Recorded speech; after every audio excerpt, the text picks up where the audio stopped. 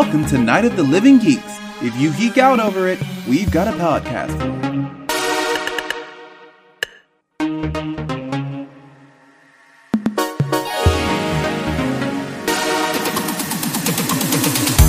Hello everyone and welcome to another episode of If Memory Serves here on the Night of the Living Geeks Network. I'm Taylor, and with me as he is every month as we, ramble, reminisce, reconcile ourselves with our pasts growing up in the 80s and 90s in the Bay Area. He is the Tomax to my Zaymot. It's my brother Seb. Seb, how's it going, man?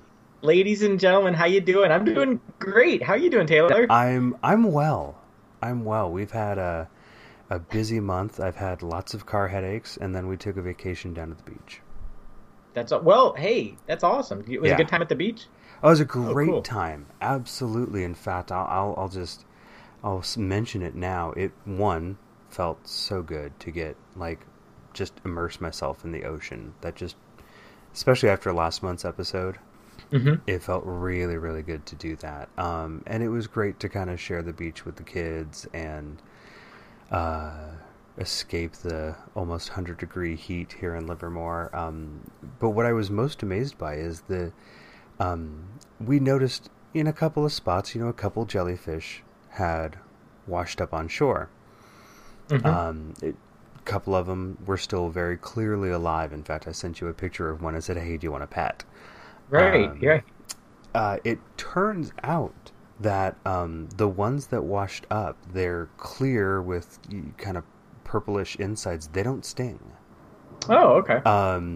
Because some kids came over and wanted to borrow one of our sandcastle buckets so they could pour water on these jellyfish while they got little leaves of seaweed to get under so they could carry them back to the ocean. And in turn, instead of making a bunch of sandcastles, Perrin and Echo decided instead to help save these jellyfish. And they've both now touched jellyfish. Wow. And it was just fun. It was fun to watch them kind of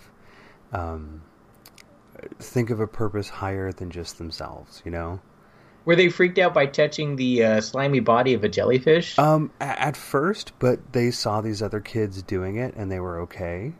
And so they were like, well, if these kids didn't get hurt, we'll be okay. And Echo especially, she's very interested in veterinary medicine and stuff. Oh yeah, of course. I can see that. She took a particular point of pride in being all day it was we saved 7 jellyfish today. That was so cool. As they wash back up on the surf, there were some that by the time you got to them, you could tell that this one's been a little toasted and well, it's the thought that counts. It is the thought that counts in many ways. Right. Although strangely enough, there was a sand dollar with a little crab attached to it that we came across multiple times over the 4 days that we were there. He just couldn't catch a break. He kept washing back up. We kept trying to send him back out. But it was a lot of fun. That's awesome. Just being able to hear the ocean and it was very, very rejuvenating. You been up to much this month? Just working and trying to stay out of the smoggy, grass fire air quality kind of situation that we have going on up here in Sacramento County. I hear you, and you're probably getting it from that fire up in Redding a lot worse than we're getting it down here. Yeah, you look out the window and it kind of looks like the apocalypse, with a blood red sun, Totally. So just kind of staying at home a little bit, rewatching a lot of old cartoons from our childhood. Yeah, no kidding. I've got a list. I still want to get to some of that Misfits of Science that I found on YouTube. Yeah. Just find me the time first.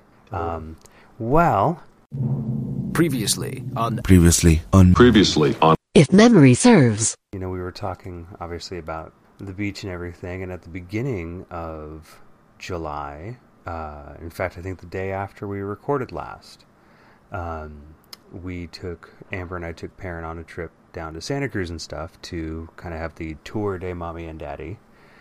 And, we got to hit a bunch of different spots that we love down there.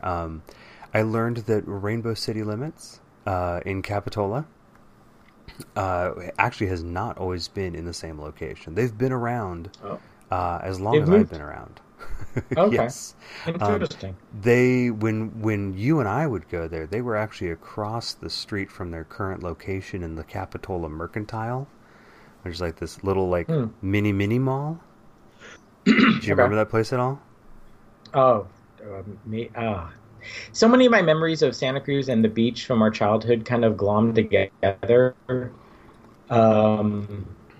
I do remember some strip malls very close to a shoreline with some elevated parking spots, like on a little bluff. Okay. I'm not sure if that's Capitola that I'm remembering, or if it was one of the suburbs of Santa Cruz. I'm not sure. But it was interesting. I made a point of asking if they'd always been in that location. They actually had a picture from like the mid 70s when they were actually in downtown Santa Cruz proper on Pacific Avenue. Oh, wow. Yeah, I knew that they had been around for a long time. I didn't realize they'd been around as long as I have. Mm-hmm. So that was fun. I also finally had a chance to, we were talking about surf magazines last month, and I got a chance to pick up I guess it's now second most recent issue of Surfer magazine. Apparently, surfing folded about a year and a half ago. Yeah, it's just not what it used to be. I was really, really unimpressed. And I'm judging that on one issue. I realize I may have just caught a weak month. I don't know. But for $10, like, I used to pay $10 for a magazine from another country. So here's an American-made magazine in America for $10. And by the time that's interesting. What's interesting? I wonder if it's I wonder if it's just like the dying of print industry in general, or if it's just that one particular title, or I don't know. I mean, I definitely don't pick up magazines the way that I used to. Mm-hmm. I used to pick up a bunch of different magazines back in the day. But, just this one and the cost to enjoyment ratio was really low. Right. I was just like, I don't even have a desire to like hang on to this as like, memento level stuff. It's just like, no. I read through it a couple times and I'm like, okay, I'm done with it. This was not worth $10. I'm sorry, man. No, it's okay. Take that $10 and go grab some old ones off eBay or something. Right. Oh yeah, far definitely. Cooler. And I do have, if I could just jump in really quick, one thing I want to just mention about our last episode, which was about our memories of surfing in the 80s and 90s. A couple weeks ago, I kidnapped Mom and drove her to Santa Cruz. Oh yes, that's right. I remember you were texting me a few times. Yeah, and we were driving around where the old boardwalk is, and I said, Mom, we should go drive by the old surfing museum and the old lighthouse. Yes. And I was like, Mom, which, should I get on this street to get there? What do you think's the best street? And Mom was giving me all these directions to go south from the boardwalk. And even I knew it was north of the boardwalk. Yeah. And I was like, Mom, are you having a stroke? Do I need to call 911?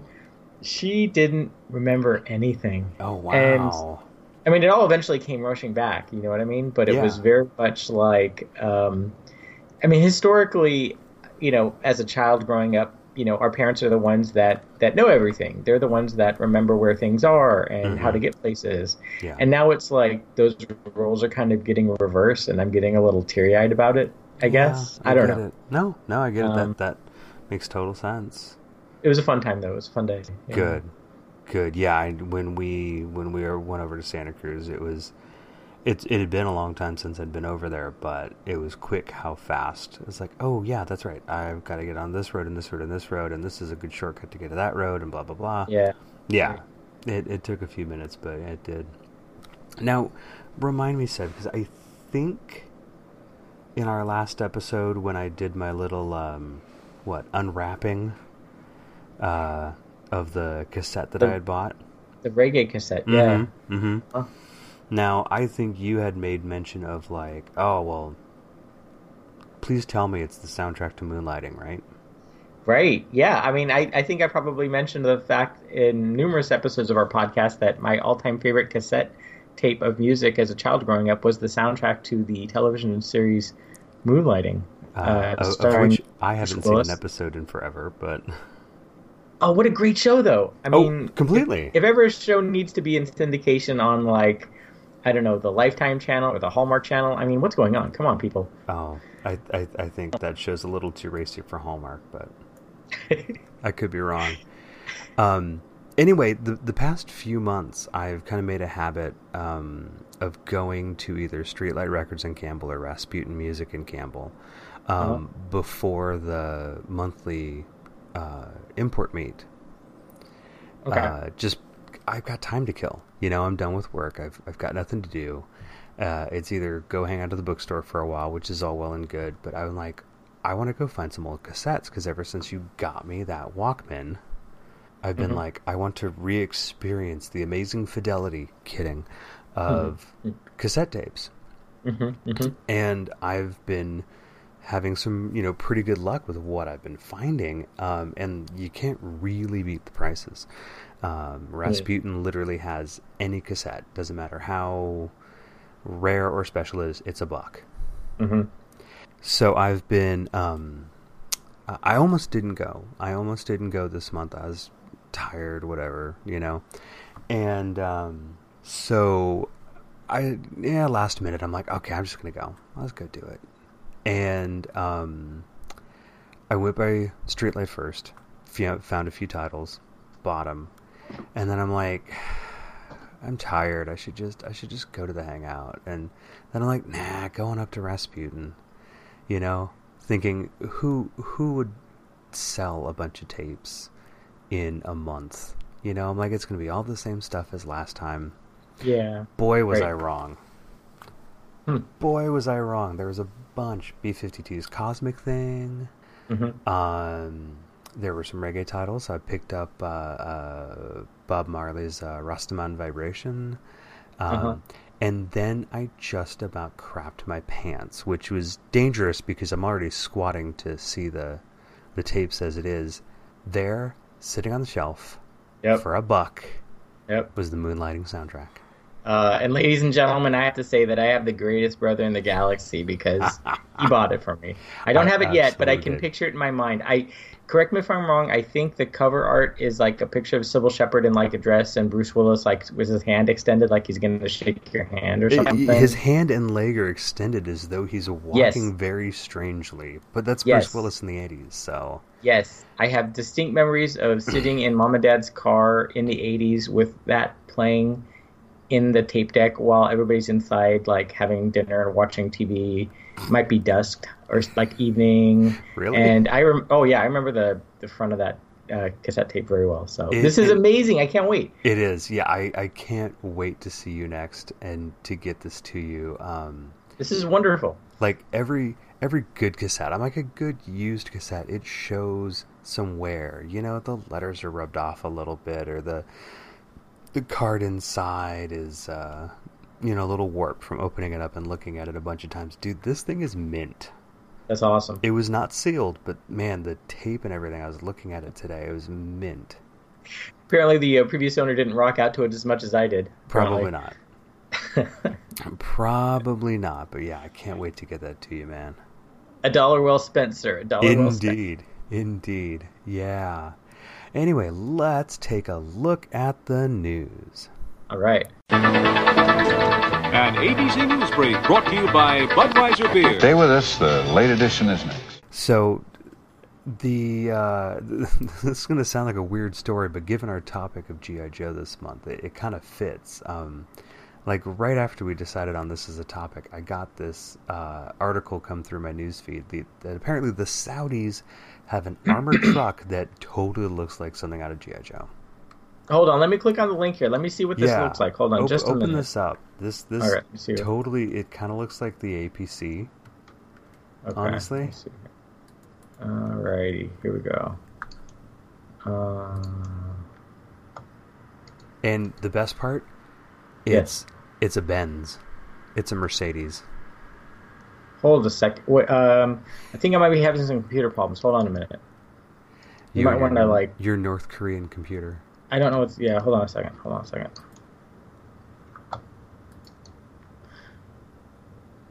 Okay, let me click on the link here and check out, see what a picture of this thing looks like. Hold on a minute. Yeah. If there was ever a, giant G.I. Joe-esque army truck that I've ever wanted, it's got to have a giant Mercedes-Benz logo on the nose, which I think is just hilarious. I'm really messing up this segment because my thing is like, hold on a second. I'm just going to copy and paste it into a browser.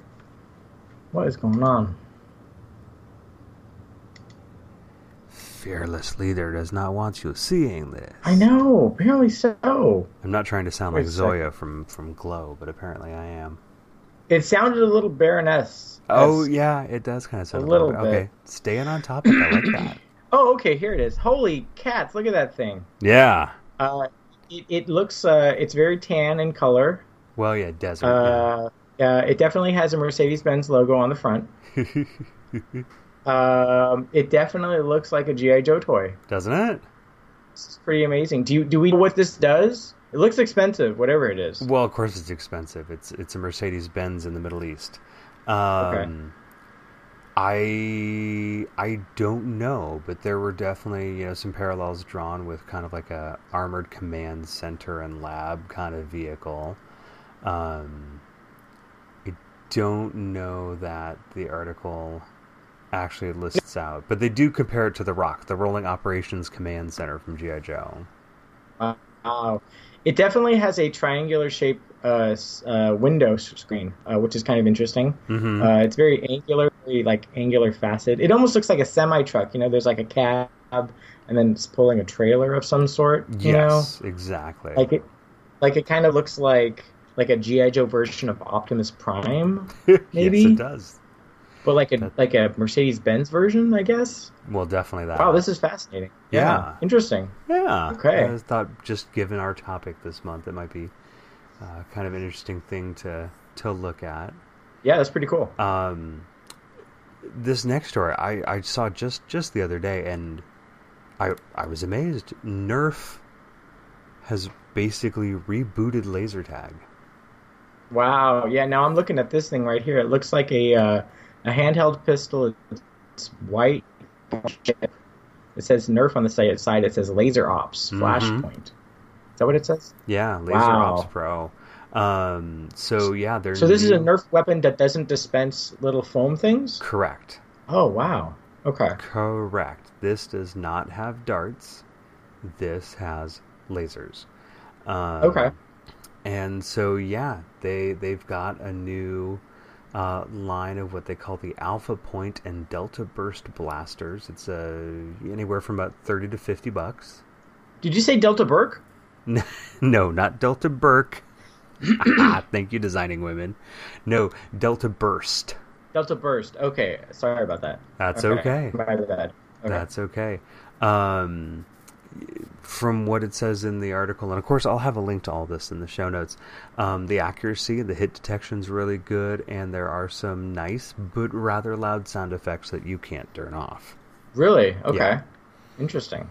And of course, being the 21st century, you can connect the blasters to a free mobile app that will keep your stats and performance tracking, because it's all about stats, apparently.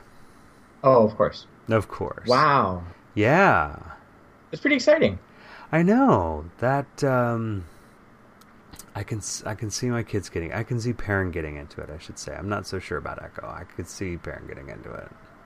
Does the pistol also double as the target, so to speak, that you would shoot at to register a point? I guess. I remember with our laser tag growing up, there was almost like not a chest plate, but like a little thing you would kind of wear on your chest. That was like a little red kind of deal or something. No, that's absolutely right. It always kind of looked like the medallion from The Secret of NIMH. Do you remember that thing? Like the little rat girl had like the red medallion. Vaguely, no? Yeah. Okay. Yeah. I always thought that, but all right. Okay, I gotcha. Interesting. Okay. I'm not sure. Scrolling through the article, I do not see that you wear anything to receive the blast. I don't know, maybe the opposing gun holds it, or if it's something to do with the app. Oh, okay. Interesting. But we'll see. Yeah, totally. All right, so this last note I was throwing on here just as we were coming online and talking about stuff. If I drop the name Day of the Tentacle... That's a great sentence. I'm sorry. That's probably the best reaction I've been waiting all week to hear that sentence, apparently. Well, do you remember this game? Day of the Tentacle? Yeah. It's a game. Is it a board game? No, video game. It's a video game. Okay. Yeah. Like an arcade stand-up? No. I'm pretty sure Console? it was Handheld? PC. It was a PC game. Day of the Tentacle. Was it like a Leisure Suit Larry kind of thing? It was a little more Maniac Mansion. Oh, that makes sense. Okay. It was a Lucasfilm. I'm sorry, not Lucasfilm. LucasArts. Okay. Title. In fact, they made 2. Okay. And they're just weird, off the wall. You know, there's almost like B-movie-esque elements of it. And it's obviously it's that kind of gives it its Maniac Mansion-esque-ness. And people have always wanted a third game, and they've just, they moved on from those titles. Well, a group of fans based mostly in Germany have released a complete, full, standalone fan game that has pretty much everything you could ask for, from the same art style, faithful voice acting, and the best part, it's free. Oh, that's wonderful. It is very cool. Absolutely and totally free. So if you remember these tentacle games from LucasArts, there is now a third one that you can play. I will have a link to the article that has a link to the game in the show notes, and you guys can check that out. Did you ever play it when you were a kid? Do you remember? I have some sort of vague recollection. They might have been just a little too advanced for the age that I was at. Mm-hmm. But that's, I think, kind of typical of some of the things that we've experienced in life. Okay. But yeah, when I saw that come across my newsfeed, I'm like, wait a second, I think I remember this. Oh, cool. So yeah, worth giving that a look. I love when fans do stuff like that. Like, I like to think of myself as kind of a fanboy, but I don't. I wish there was something that I loved enough to do something like that as a labor of love. Do you know what I mean? Oh, yeah. No, I absolutely get it. And that's, developing a game. Baron and Echo, they just had a 1 week, summer camp thing where they got to design their own video game. Okay. Right? That's right. Yeah.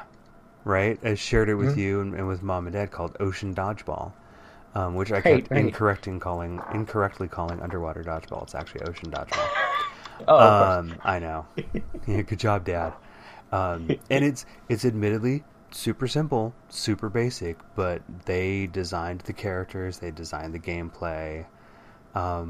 So yeah, doing something a lot more complex like this tentacle game, it's totally a labor of love. It must take a really long time and have tons of beta testing. But even if you're a 7-year-old and you only have about 15 hours in a week to do it, you too can make a game. That's awesome. Yes. Ocean Dodgeball, available everywhere. Not really. All right, you ready for the main event? So what are we talking about tonight? All right. This time on If Memory Serves. We are talking G.I. Joe. G.I. Joe, a real American hero. Real American hero, yes indeed. This is amazing. I can't tell you how excited I am to record this episode tonight. Holy moly. I got a little worried that I wasn't going to have as many memories as I had, and looking at our notes right now, this is not going to be a short episode. No, not at all. Not by any stretch of the imagination. And ladies and gentlemen, if you are joining on the first episode you've listened to, of course, my brother Taylor and I, we talk mostly about our memories as kids growing up in the Bay Area in the 1980s and the 1990s. Most of the episodes we do, we kind of talk about maybe stores or restaurants that we fondly remember that no longer exist, and there are only fragmentary scraps of evidence on the internet. Tay, I think this might be, of all the episodes we've done, one of the ones where the topic we're dealing with, there's actually like a plethora of great information and photos out there on the internet, actually, which is kind of interesting because it's almost like it's like, where do you begin? What do you start talking about, basically? Well, I mean, that is inevitable that we would get onto the topic of certain toys or certain shows or movies that we remember. Yeah, I think it's not all obscure stuff. It's not all obscure stuff. I think this is our first episode dedicated solely to an individual toy line. Yep. And of course, I don't intend to make any pretense that our show is actually going to dispense really in-depth knowledge about G.I. Joe. There are so many websites, books, podcasts created by people who know 1,000 times more than Taylor and I do. But really, it's just kind of what are our memories with these materials, these toys, these cartoon shows. I mean, of course, as many of our listeners probably know, G.I. Joe is a franchise. It's over 50 years old, starting out as a line of Hasbro toys that spawned a series of cartoon shows, comic books, movies, but I think, Taylor, correct me if I'm wrong, we're mostly tonight going to be focusing on just our memories of G.I. Joe from the mid to late 1980s, I guess. That's kind of what we're going to be mostly focusing on. Yeah, it is. I mean, we were kids of the 3 1/4 inch action figure era. Right. And it's worth pointing out and giving a shout out to Yojo.com, because that was a tremendous source of basically memory jogger material, where I could just go through the figures from year to year, or go through the vehicles from year to year, and be like, oh yeah, we totally had that. We also have, thankfully, a bunch of old home movie tapes that got converted to DVD a few years back, Right. that we actually can look back at and confirm, oh yeah, we totally had this, we totally had that. So I didn't actually get a chance to look at the DVDs, but I know you did. Oh yeah, I mean, we'll talk a little bit more about the home movies in a bit, but they're definitely wonderful. I guess document, almost a historical document, you might say. Even though we really don't have many, if any, of our childhood toys anymore. Not G.I. Joe wise, I personally don't have any. I'm convinced we don't have any of our childhood Joes anymore. But to be honest with you, these home videos that we have, I almost, if I had to choose between having video footage from the era of us playing with these toys versus having just the toys themselves still around, I'd take the home movies, because I could replace the toys on eBay or something like that. You know what I mean? Oh yeah, I totally agree. The home movies are just so dynamic. Yeah, exactly. And I mean, there's plenty of stuff that I will go looking for on eBay and stuff that kind of bring that back. But boy, I don't have the room to go collecting a bunch of G.I. Joe stuff again. That's just, there's no space for that. But now, when we were kids, what were your memories of our toy box like? Because I have, I think, different memories than you did. The only real clear toy box memory that I have was a big yellow wooden toy box, and if I remember right, it actually had wooden letters attached to it that said toys. Oh, that's really ringing a deep bell for me. Yeah. Is it? Was that in your closet? Yes. Okay. Yes, I'm pretty sure it was. Now, obviously, today it would probably seem a lot smaller, but as a kid, it seemed really large. Sure. And is it something you could drag around? Was it just stationary and static? No. It was stationary. I mean, it wasn't attached to anything, as I recall. Okay. So I guess if you really wanted to, you could drag it around, but you'd be dragging around, a heavy wooden toy box on wood floors, and that's just going to make mom and dad angry.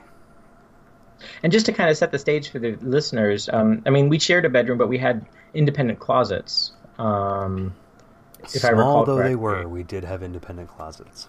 And maybe bunk beds.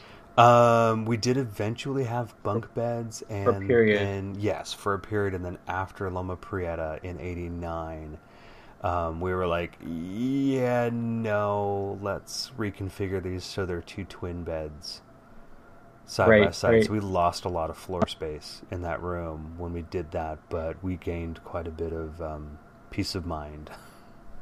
See, my memory of the toy box was of a nondescript cardboard box that I would drag out of my closet. And I'm sure it was like an old, Mickey's malt liquor cardboard, shipping case or something. And I remember it being chock full of miscellaneous Joes and Masters of the Universe figures. And there was always this one, eventually we'll do a Star Wars, I'm sure, episode. Oh, but yeah.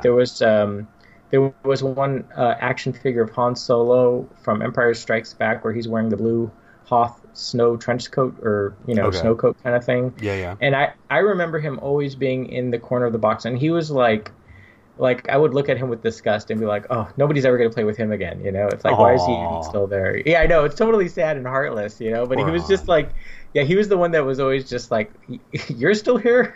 What I mean? Yeah, we did. I mean, ultimately, as we got older, because that yellow toy box, I mean, that's like I'm a toddler kind of Okay. memories. A lot of our toy boxes became, just here's a cardboard box full of Legos. Yeah, Let's try not right. to let the cat pee in it. Right. That's a whole story for another time. Probably a Lego episode. But yes, we'd have a box of Joe stuff. We'd have a box of maybe just action figure stuff. And yeah, it was pretty much cardboard because we didn't have the Container Store. We didn't have Target full of, here's every shape of plastic bin you could ever want. Yeah. But yeah, I mean, I think our G.I. Joe experience is probably, say, 84 to 87 or 88. Yeah, I think that's about Probably. right. The home movie that we'll listen to a clip of later in the show is from 1984. Okay. I was about 5 years old, and I'm sure I really don't have many memories before I was 5. But I think I've been looking at old G.I. Joe cartoons, images of the toys and vehicles when they were released, comic book covers, and I think of all the material that I can remember, the last item that I can remember that had the latest release date was 1987. So I'm thinking for me, Okay. it was probably 84 to maybe 89, counting like TV reruns, I guess. Yeah, based just on the toys, because I was looking at a bit of that today, trying to fill out the rest of the list. Is I don't really think there was much on that list that I had a strong recollection of past about 1987. Yeah, okay, so 87, 89, something like that. And even though our memories of G.I. Joe date from the 80s, as we said earlier, G.I. Joe in a 12-inch version existed in the 1960s. And Tay, I'm very excited to learn that our uncles Rob and Jeff actually played with those G.I. Joes. Yeah. Which almost kind of makes it kind of like a, I don't want to say family tradition, but there was definitely a generational thing going on there. Oh, sure. Sure, and I'm sure actually, that's true for a lot of people. Yeah, right. And actually, I think, not too long ago, we had a chance to record our Uncle Jeff and ask him a couple questions about some of his G.I. Joe memories. And I think this is kind of exciting because I don't think we've ever had another family member on the podcast before, so to speak. No, this is a first. Yeah, we were all over at Mom and Dad's for Dad's birthday. Right. And we took some time to kind of pull Jeff aside away from everyone else for a little bit and ask him some questions. So here is our Uncle Jeff talking about his G.I. Joe memories. Well, I guess my first question is, when do you first remember playing with G.I. Joes? Was it something like a classmate was into? Was there a commercial you saw on TV and you were like, oh, I need to play with those? I had a group of buddies that were my neighbors, Jim Perry and David Lee. And we always hung out, and one or the other got one first, and then of course the rest of us had to get him. Yeah. Right. Yeah. But I remember he was big. He was Well, like yeah, a foot tall. the 12-inch Yeah. era. Yeah, not the 3 1/4 that we No. grew up with. Yeah, exactly. Yeah, he was tall and blonde and very white, and I don't think they had a black one out yet. But So it was just one figure. It wasn't like a series. Each one had a different name. This is, G.I. I don't think Frank back then. or- I think it okay. was just, this is Joe. Right. Yeah. You know, right. and he was crew cut, and muscular, and came with the fatigues that, general issue. But then everything else you had to buy on the side, right? Okay. Like, Okay. I remember having Yeah. the Jeep. Accessories. Yeah. Bazookas and stuff like that. So. And is it true you used to engage fireworks with Yes. G.I. Joes? Yeah. Well, after his appeal wore off, after we played with him for a while, we definitely there was lots of construction of neighborhoods around so we had lots of hills of dirt and stuff. So, yeah, we definitely we'd strap firecrackers onto him or his Jeep, and then light them off. Or our biggest fun was we would take his pants off and light his Jeep on fire. So, and then push him down the hill so that he would be pantsless as he's Jeep's on fire and he's screaming down the hill. We thought that was hilarious. Well, it sounds hilarious. We thought it was cat's meow. We used to build model battleships. Yes, I've heard this story. Yeah. Tell it, yeah. And we'd light them on fire and then push them out in the middle of my parents' pool.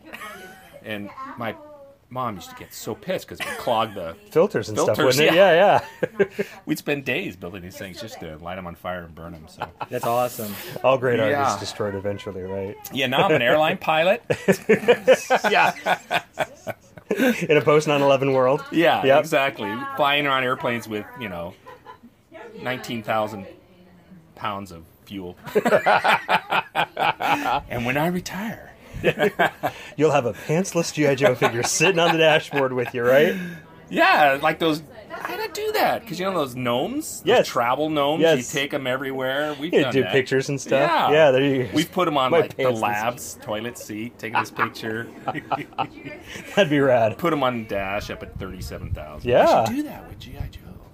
When you were, I assume, in your 20s and G.I. Joe came back in the 80s, do you remember that at all? Were you thinking to yourself, what the heck are these? They're too small. Or did you just not even acknowledge that they existed because No, you were doing other stuff? I was into girls. Yeah, okay. Yeah. Understand. And Easy airplanes. answer. And Right, airplanes. Right. But I do Okay. remember Major Matt Mason, Okay, now. which was about that size. He All right. was about that big. Okay. So I guess when G.I. Joe came out in the smaller version, I thought it was just a... Kind of reminded you of that. Yeah. Yeah. Either that or people were shrinking. I don't know. Could have been. Do you have any questions, Dave? No. My thing was the battleship memory. I remember Mom telling me that story and going, I'm like, you're kidding me. He's like, no, they totally did that.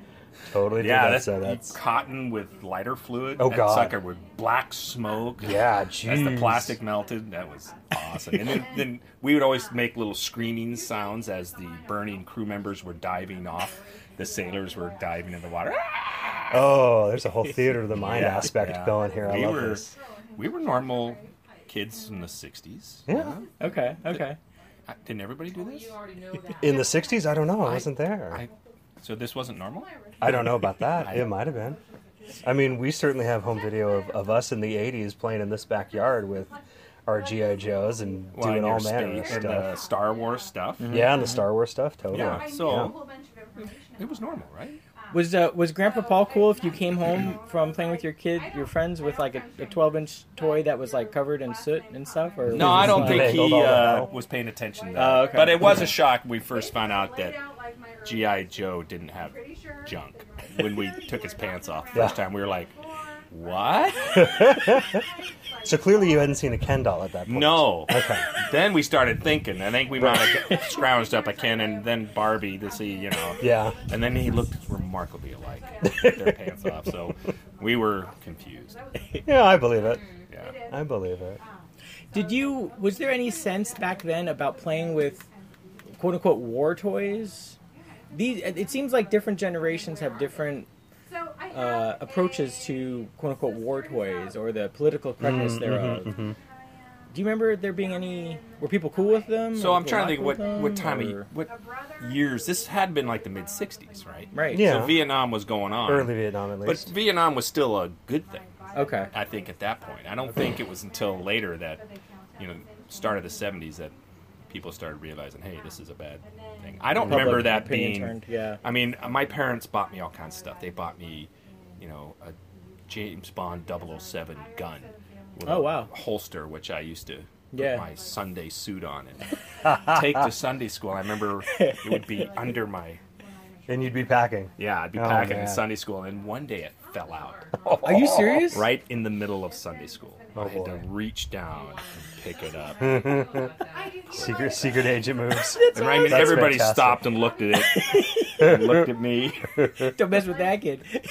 Wow. Yeah, I've so- never heard that story before. That's Yeah, awesome. so there must not have been any qualms about buying your Okay. kids that kind of stuff. Yeah. Either that or Grandpa did it. I don't know. Okay.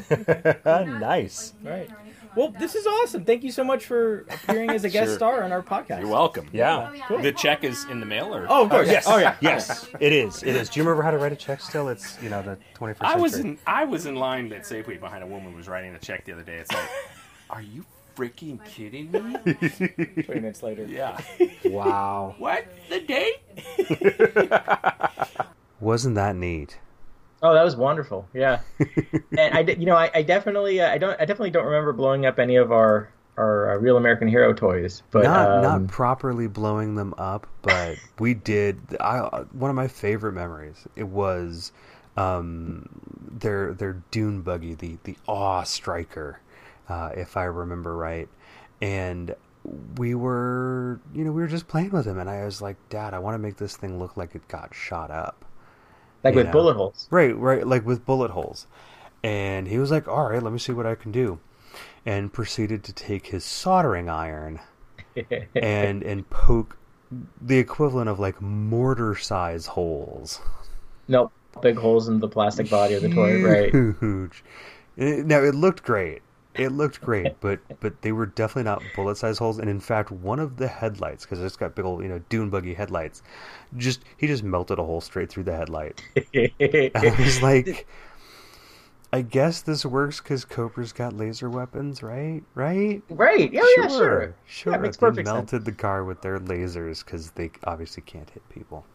I think of all the memories that you put in the show notes that I didn't remember. That was my favorite of them, because it'd be fun to have an old childhood toy, but it'd be fun to have a customized childhood toy still from like that. I mean, if we still had that one, that would be one to hang on to just for the personalization it saw.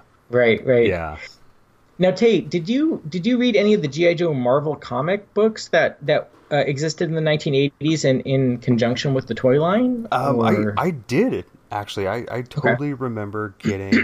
I think the two comics that I was into, the two like regular run comics, because there were always weird stuff that we would find, like Captain Carrot or something strange like that.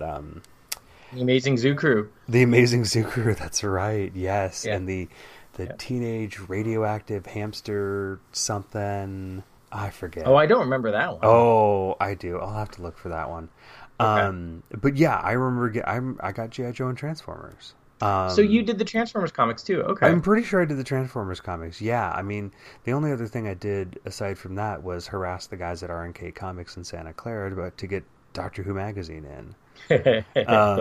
But yeah, I would totally pick up the G.I. Joe comics. I understand, having watched The Toys That Made Us on Netflix, that basically the comics just served as a giant commercial for the toys. Yeah, because that's how they could get away with basically, here's all these things you can get because you're seeing them in the comic. I'm sure our listeners could correct me if I'm wrong, but I think there was some sort of maybe FCC rule in the 1980s that if you had a children's cartoon show or television show, you couldn't advertise during the program, have commercials for toys from that show. But I guess they were able to just have TV commercials for the comic book or something like that. So there was a cross-promotional, I don't know, something or other. But yeah, and I think one of the rules was that if you're going to have a commercial for a toy, there's a very small percentage of that commercial time that could be animated. Oh, I gotcha. Oh, okay. I get it. Okay. So it'd be mostly live action of little kids playing with something. Right, and if you go back and you look at a lot of commercials from that era for a lot of toys, is you see the kids playing with them. Yeah, right. So yeah, there's a bit of both of those. The documentary on that is really good. It taught me so much. Like the guy from Marvel who was basically in charge of writing this, you know, he meets with these guys and is like, okay, so who's the enemy? And everybody Hasbro's were like, I don't know. You know, Star Wars characters are going to be the enemy, or, you know, Barbie's going to be the enemy. And like, we don't have an enemy. It's just G.I. Joe fighting all your other toys. And they're like, well, we can't do that. Right. And somebody just came up with the name Cobra. Just like, and history was made out of their butts, and that's what it was. Yeah. Well, you know, I love the Marvel comic as well. I think aside from Ninja Turtles, it was the only comic book I was into as a kid. Mm-hmm. I mean, I liked like Garfield books and like Family Circus books and Mad Magazine. I've been trying to revisit. There's some great resources online that show a lot of the cover art of all the different Marvel G.I. Joe comic books, and I've been like scrolling through them and being like, almost like Madeline Kahn in History of the World Part 1, where it's like I'm going like no yet, because it's like only like 1 out of every 10 like looks familiar, where I'm like, okay, I know that I had that comic with that cover art, and it's weird because excellent analogy. Most of the ones that I remember were like between issue number 50 and issue number 60, which is from about 86 to 87, you know, so I was trying to date them. But I'm starting to think now that maybe what it was like I was going to comic book stores maybe like 87, 88, and just like going through the old G.I. Joe comic books and only buying the ones that had like interesting cover art. Because I don't think I bought them in sequence. So it's really difficult. I've been trying to kind of date my memories based on release dates of things that we can find online. You know? Well, here, I tell you what. Next time you find yourself in my town, and if we can make it happen, we'll go down to the comic book store, because they've got a bunch of used comics too. Yeah. And we'll dig through and we'll look for some of the old G.I. Joe titles. Yeah, I don't know that I could remember the issues that I had just from looking at covers. I haven't tried, but I don't feel like I've got very strong memories of what the covers looked like. I could be wrong. So now, as we kind of go into the part of the podcast where we're going to talk about the toys, I really wanted to bring up a really brief discussion of the eternal debate, the morality of quote-unquote war toys. And I want to talk... go ahead. I was just going to say... But before we do that, because that is a really important topic, weren't you saying at one point that, you know, our home movies not only have been a treasure to us, but they've actually been used basically as evidence in online arguments? Oh! I see what you're saying. Is that right? Well, yeah. I mean, I think what happened was you took the VHS tapes and you converted them to DVD maybe 5 years ago or something like that. Something like that. And I took some of the clips from us playing with the G.I. Joe toys on our home movies and that were on DVD, and I put them up on YouTube. Yeah. And then I would post the links to various like G.I. Joe online forums and stuff like that. And actually, over the past couple of years, and there's actually been some really, really kind comments from members of the public who got a kick out of seeing these things. There was one gentleman who looked at our videos, and especially with regards to the Falcon and Viper gliders, which we'll talk about later on in the episode, which are G.I. Joe toys. Yeah. From about, I think, 83 or 84. And they're actually really rare and valuable collectibles today, because they were basically hang gliders for the action figures, but they were made of styrofoam, so they have a really kind of poor survival rate up until the modern times. Everything else is hard plastic, you know?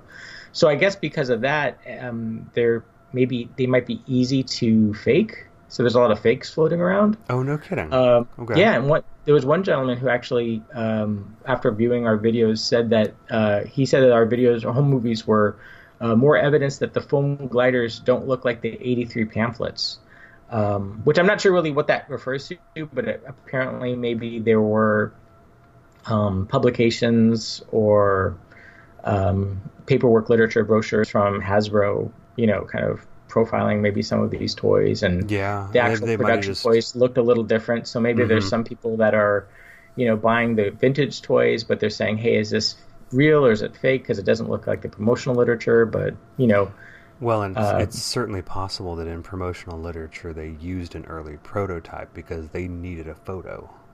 Exactly. Yeah, exactly. So I think there's, but I really get a big kick out of that, of people. I love it whenever, people like the stuff that I like, but also if the stuff that I like can in some way be of use to somebody in some form or fashion. So yeah, that's pretty cool. It's really kind of fun. Yeah. That's cool. But because we loved these toys. We had so many of them, as we're going to talk about. Holy moly! Yeah, we had a lot more than I realized. But one person who probably wasn't as big a fan of G.I. Joe toys as we were was Amanda Wilbur. Yeah, tell me about Amanda Wilbur, because I never knew this story. Who was Amanda Wilbur? Well, let me tell you. So in 1989, there was an anti-war protester who went into the Kitty World toy store in the city of Capitola, California, and put homemade warning stickers on lots of their G.I. Joe toys. And there was a newspaper article at the time that covered this. And the article read, in part, quote, a Santa Cruz woman whose lifelong pacifism turned to activism in a Capitola toy store will have to pay more than $400 and perform 40 hours of community service for pasting warning stickers on war toys. Amanda Wilbur, 21, was arrested in December at the Kitty World store in Capitola for placing the following message on war toy packages. Warning, think before you buy. This is a war toy. Playing with it increases anger and violence in children. And this story was actually picked up by the Weekly World News. Oh, no kidding. And I love this story for so many reasons. First of all, it took place in the 80s, which is what this podcast is all about. It's our childhood memories. It's about G.I. Joe, which is this month's episode topic. It takes place in the city of Capitola, which, as we've seen from our past few episodes, was an important place in our childhood. It was featured in the Weekly World News, which we talked about in our paranormal episode. Yep. And it takes place at Kitty World. And I'm not sure if we've talked about Kitty World in our podcast yet or not. We've mentioned it, certainly. We've mentioned it. Kitty World was a mom-and-pop independent toy store realtor in San Jose. It was essentially one store, but they had two locations, one in San Jose and one in Capitola, which is where this event took place. Yeah, they actually had two locations. I don't think I've ever visited, as a child, I never visited the Capitola location, but I think, Taylor, correct me if I'm wrong, we spent a good portion of our childhood and our allowance money at the San Jose location of the Kitty World. To say the least. And I'll make sure that there's a link to this Weekly World News article in the show notes so you can check it out and all the other strange things on the page that this article appears on. Another really great thing is I think that as we go through our episode tonight, I think that now that 30 years has passed since this incident in 1989, it's almost like you and I are part of an experiment because we were children that grew up with these toys. So now at the end of this episode, I want to ask the question and look back, did playing with these G.I. Joes increase anger and violence in our lives? So folks, hold on to your horses. We are going to actually break some sociological ground tonight, potentially, and answer some of the bigger questions at play here. So, all right, fair. But yeah, because actually, preparing for tonight's episode, I talked to Mom, and I was like, well, how did you and Dad feel about buying, tons of G.I. Joe toys for us? Were you cool with it? Did you think like, hey, this is not a good idea? Because I was really curious, And Mom actually had a really interesting point. She was saying that back in the 80s, her philosophy was because the G.I. Joe toys were fighting against Cobra and they weren't fighting against like an actual nation or ethnic group or nationality. Right. Cobra was a terrorist organization. Yeah. Like I guess presumably if the enemy had not been Cobra, but had been like the Soviets or something like that, with little toy Soviets that you could buy, then in that instance, she would have not been cool with it, basically. But I want my Yuri action figure with his big fuzzy hat and, you know, accessory AK-47 vodka. Yes, and his Kalashnikov rifle. Well, I mean, one of probably my biggest thesis that I've kind of touched on in some of our episodes was how I think a lot of our childhood memories, the pop culture, the toys the movies that we're exposed to, were really influenced either directly or indirectly by the Cold War. And I think you see that strongly in the G.I. Joe experience. Oh, of course. I mean, you know, G.I. Joe's coming out kind of in that 82, 83 era. I mean, it's March of 83 that Reagan gives his whole Evil Empire speech. I mean, that's like peak Cold War. Right. You know, so this all ties into that. You know, there's this whole like wave of patriotism. You know, in hindsight, you know, blind jingoistic patriotism at that time, with all of that going on. And I mean, I remember feeling that as a kid. You know, it's like, hey, we're awesome and these other guys are crap, so yeah. But at the same time being completely terrified of nuclear annihilation. I was a complex child, apparently. Well, hey, we've talked about our home movies a little bit. How about we play a clip for the listeners so they can hear some of what we've experienced as little kids.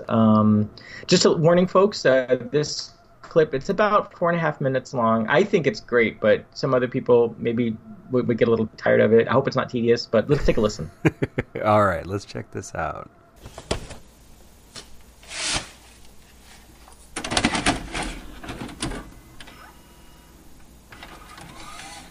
Today is Friday, May 25th, 1984. Memorial Day weekend. And in honor of Memorial Day, and we're playing G.I. Joe. Hey, everybody out there, military 1609. 1609. What should I say? Everybody, now listen up.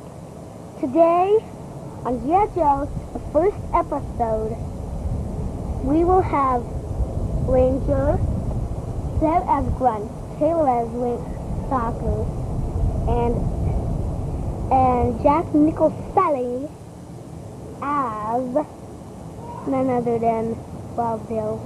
All right. Now, whose headquarters is this? Cobra. Cobra headquarters. Okay. Here is our Gatling gun. Okay. Our grenade launcher, flamethrowers, bombs, missiles, bomb missiles. Now we have turbo boosters. This is like a radar. And another radar. And that is it. Okay. Not right. Is the worm ready for battle? I'm moving. Yeah. Okay. Can I get him out? Action. Okay. Come to McDonald's. They have your big size burgers here. Yeah, burgers. I said burgers. Big Mac. Cheeseburger. Yummy, yum. That's all.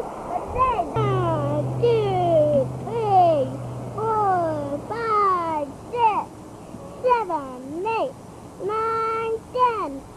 They do. Get up here. Now someone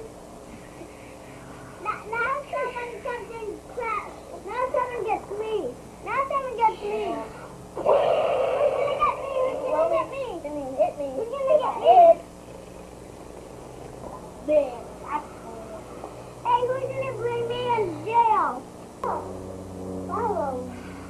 Guys are in jail. Who's gonna come and rescue me? God, no one's gonna come and rescue me.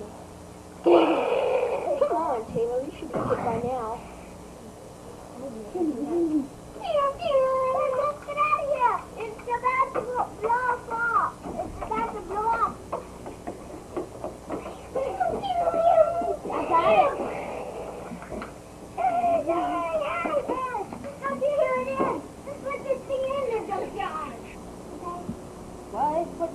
Hey everybody, me, Banger, and you got 25 seconds to get your butt out of here. Ready? Okay, now you sneak attack this time. Me? No, he did. And you crawl up too. Oh no! Set of control!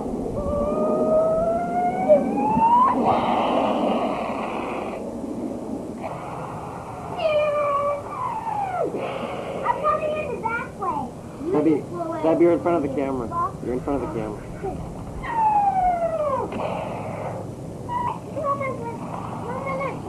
I threw my knife at you.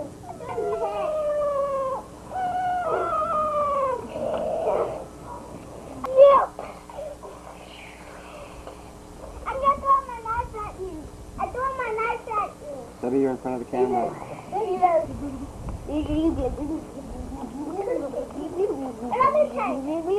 Another tank. Not in the garden tank. Another tank. Okay, then I got another one of these. Forget it. Come on. Get here.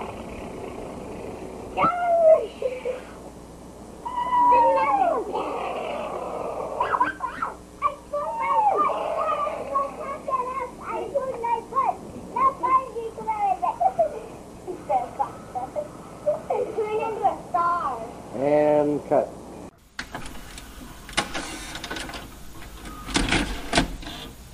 Wow, how was that? That just brought back some memories, I'll tell you. Boy, oh boy.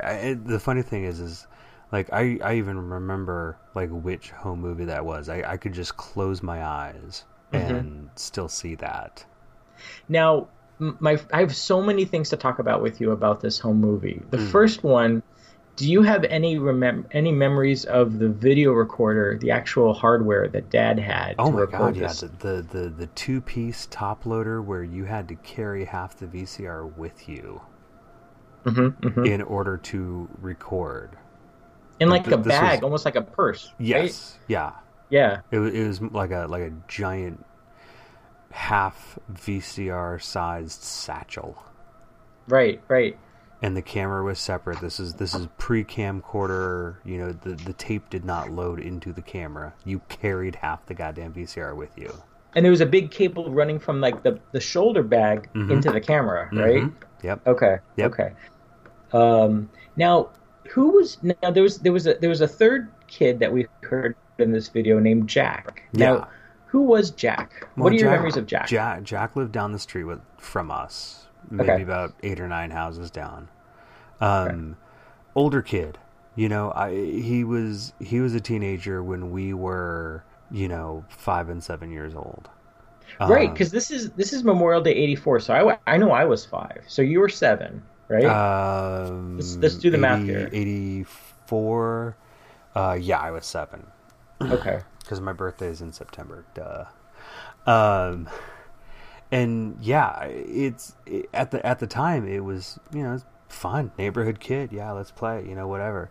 I didn't think about it. I look back on it now, and I'm like, how few kids were in our neighborhood that, a basic teenager was like, yeah, I guess I'll play with these little kids. He was probably 13. I'm guessing. I mean, I never knew the age difference between us growing up, but that was my guess. But I mean, you're exactly right. I mean, what a great guy. What a big heart. What salt of the earth. I mean, for a 13-year-old to be playing around with 5-year-olds and 7-year-olds. I mean, that's really, he's a good guy. But you know what kind of puts ice in my veins just now? The fact that we're all getting older. The fact that in this home movie, Dad was 33 years old. Oh, shut up! Oh my God! Oh my God! Doesn't that just make the hair on the back of your neck stand up? I mean, that just makes me. It makes me want to cry almost. Jeez. Well, I'm gonna turn 40 this year. You know what I mean? We gotta figure out what we're doing for your birthday too. But 33. I mean, our dad. I mean, it just. Oh my God. Yeah, he just celebrated his 68th birthday. Oh my God. Now, I love how in our home movie there was a bit at the beginning, and if I'm understanding it right, we actually made up a TV commercial for. Yes. It was almost like a McDonald's Burger King hybrid. And I really, I really think that this is important. I really love this part because I think You're it hoping shows this idea how. will catch on? Well, no, I mean, it's almost like I think the toys almost back then were like a way to allow kids to almost like rewatch TV shows or movies in their minds before we had like DVD players and instant replay. Do you know what I mean? Yeah. No, so it's almost like I can playing, see that, sure. but we're actually like reenacting what we're seeing on TV. So of course there has to be like a commercial, you know? And it's interesting because May 84, when this whole movie was made, at that point, as far as I know, the only G.I. Joe cartoons that had been televised by that point, it was the first 5-part animated miniseries. So there actually wasn't a lot of G.I. Joe cartoon content floating about at that point, which I think is kind of interesting. That is interesting. I didn't know that. Now, one thing the listeners won't hear unless they actually go on YouTube to view this is that you're actually, during this home movie segment, wearing an epic Michael Jackson pin on your shirt, which I am just in love with. I think that I'm is glad just you the love perfect, it. It's like the perfect 1984 time capsule kind of thing, you know? It is in a lot of ways. I won't lie, it's hard to listen to myself at that age. Is what? Are you serious? It is a little bit, yeah. No way. I not basically in what I'm saying, just literally how I sound. I'm like, I sounded like that? No, it's great. It's great. I love it. But yeah, I've and you know, listeners, you noticed I had my little, you know, Elmer Fudd thing that I went to speech classes for in elementary school, and then years and years later I learned that really your hard R's don't form until at least 5th grade, and this was way before that. But yes, that epic Michael Jackson pin, that was a Kitty World find. That was, you know, that's awesome. dollar button bin kind of thing. I don't know why I wanted. 84 was Thriller, though. That was probably what it was. Oh, sure. There was one part in the home movie that the listeners heard where I was counting numbers, and that's actually, if you watch the video, I have a little G.I. Joe action figure. I think his name is Tan, T-A-N Grunt. Okay. And I was making him drive the tank. And actually, at one point in the home movie, I took him out of the tank and made him do sit-ups, made him do exercises to get ready for battle. This is the best. I love this. I love this so much. And I love it too, but it's really interesting because when you think about the G.I. Joe action figures, the way that they were designed and constructed, like with the weird rubber band in the middle of their body, to kind of give it more mobility. I mean, if you think about like a Kenner Star Wars action figure that had almost, maybe just like 5 points of articulation. I mean, a G.I. Joe figure was capable of doing sit-ups where, you know, probably your Han Solo, you know, could barely do any sort of exercises. Yeah, you know? So he could stand in carbonite really well. Exactly. You know, it's like, this is a toy I can make do exercises, even though I myself probably am never going to do a sit-up in my entire life. But still, you were a lot better at that when you were younger than you are these days, my brother. Oh my gosh, jeez! I just love the fact that we have these old home movies. Yeah, totally. And look, I'm always going to be my own worst critic. Like, I'm listening to myself talk about, in military time it's this right now, and no, that's great. That's great. And I really can't complain because, you know, I kind of see these same mannerisms of sorts in my own kids, and I delight in it when I see them doing it. I delight in it when I see you making your G.I. Joe action figure do exercises. I listen to myself and I'm like, I cringe. It's just me being my own worst critic. That's all it is. Oh, I just love it. I think it's great. Well, and I think your stuff is great too. So yeah. So, I'm not sure about for you, but for me, Tay, it's interesting because I kind of, as far as the toys went, I probably had 90% interest in the vehicles and only about 10% interest in the action figures. Okay. I mean, I was really drawn to like the box art and the art on the blister packs for the action figures. Oh yeah. I only today I learned that apparently a lot of that artwork was done by a guy named Hector Garrido. Okay. And I always thought that like the G.I. Joe box art kind of almost looked like old Christian icons with flaming halos. And this guy Hector, the artist, he's a commercial illustrator. He did a lot of book covers and stuff. Mm-hmm. But it's fascinating because if you go on eBay and search his name, you'll find some G.I. Joe stuff, but like 90% of it is like porcelain plates with like Catholic religious iconography painted on it. No kidding. Yeah, and it's like, is that? I almost kind of like want to, I mean, Mom's the biggest Catholic I know. I kind of almost want to buy some of that stuff for her, maybe for Christmas, you know? Maybe and just not tell her it's the same guy who did the G.I. Joe art. Right. Or just be like, look, can you draw me, like, can I get like a porcelain plate and have like Our Lady of Storm Shadow? Right. You know, like a ninja saint or something, you know? Yes. Well, and that would work for Mom because she does martial arts. Yeah, it would actually. Yeah. But really quick, I'm going to run down some of the G.I. Joe toys that I can remember us having. Yeah, please, because then I'll go through my list too. So I remember us having the motorized battle tank, the amphibious personnel carrier, the Cobra Fang, which was a little black helicopter. Yeah. The Dragonfly assault copter, which was kind of like a Bell AH-1 Huey Cobra helicopter. Yeah, I think that was Wild Bill's. Right. Yeah. There were of course the Falcon and Viper gliders, that the styrofoam hang gliders we learned about earlier. Mm-hmm. There was the Snake battle armor, which was almost like a plastic shell that you could put an action figure inside of. Yeah, it was a big old. Do you remember those? Oh, I do. The total exoskeleton kind of. It was almost like playing inside of a refrigerator for an action figure. Yeah, which, sort of. As Punky Brewster taught me, is something you're not supposed to do, I don't think. So many things Punky Brewster could teach you. Oh, sorry. Go ahead.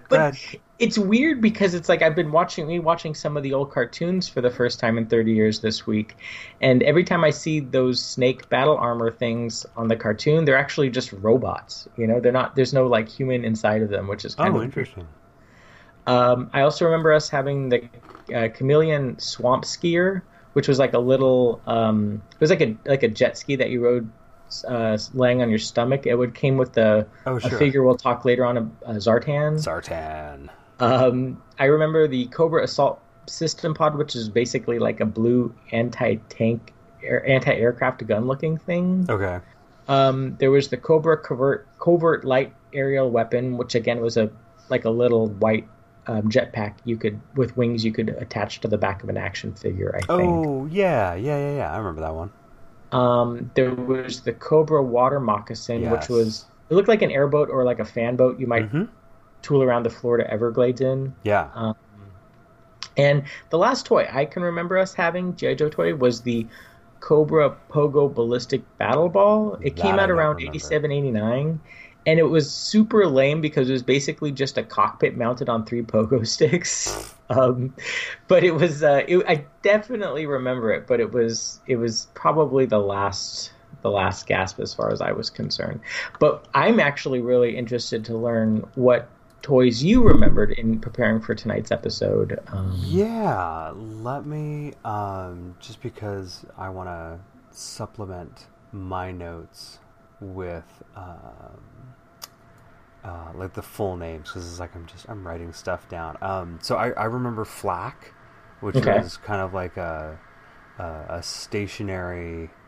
It was like a little cannon, a little cannon. Yeah, it's like a flak gun. Mm-hmm. Exactly. Obviously the tank I remember. I have huge memories of Ram, which was basically a motorcycle with a Gatling gun in place of the sidecar. That's awesome. I wish I remembered that. Oh, I have huge memories of that. For somebody who fell off the back of a dirt bike as a kid and didn't want anything to do with motorcycles ever again after that, I absolutely loved this toy and other motorcycle toys from other, Robotech and stuff like that, Tron, other motorcycle type stuff. So, but the Ram, yeah, absolutely loved that thing. You wrote something in the show notes. You said, I think we had the display case. Yeah, if you're on yojo.com and you're under the 3 3/4 inch vehicles for 1982 Series 1, down at the bottom under accessories was the official collector display case. That rings a bell. Oh, so it was basically like a case that you could put your figures and carry them around in. Exactly. Okay, I got you. So Yeah. we might have had that. Okay, I got you. Yeah, I think we did. Okay. So, and I'm just, I was just clicking through the years. Yeah, we had the personnel carrier, we had the Fang, we had the Cobra Hiss. Mm-hmm. The Hiss tank. Yeah. Oh wow. Oh yeah, we totally had that. Wow. Yeah. Are you sure? Pretty sure. Wow. Okay, that's cool. Like I said, I didn't have time to go looking back through the DVDs. Yeah, through yeah. the home movies, but I have a pretty strong recollection. Pretty strong of that memory. One. Okay. And yeah, we had the snake, we had the falcon, we had the dragonfly, we had the polar battle bear. Now that's the snowmobile, right? That's the snowmobile. We had that? We had that. That's awesome. Yeah, obviously we had the Sky Striker. Mm-hmm. Mm-hmm. I don't remember if we had the Wolverine, that little tank with the ground-to-air missiles on it. It's like I had a vague recollection, but not enough to say, yeah, we had that. I think that tank was driven by a G.I. Joe character named Cover Girl. Possibly. Which is like, that just sounds like there's so much like modern day G.I. Joe parody out there on the internet and on TV. That just sounds like a parody character and like not a real Joe, Yeah, exactly, I remember having the Cobra Asp. Okay. Which is 1984. The Claw, totally. I'm pretty sure we had the Rattler, the Water Mock. Now the Rattler, it was like the Warthog, the A-10 Thunderbolt. Yeah, the A-10 Warthog, basically. I'm pretty sure. I mean, maybe Jack had that and we didn't. I just remember playing with it.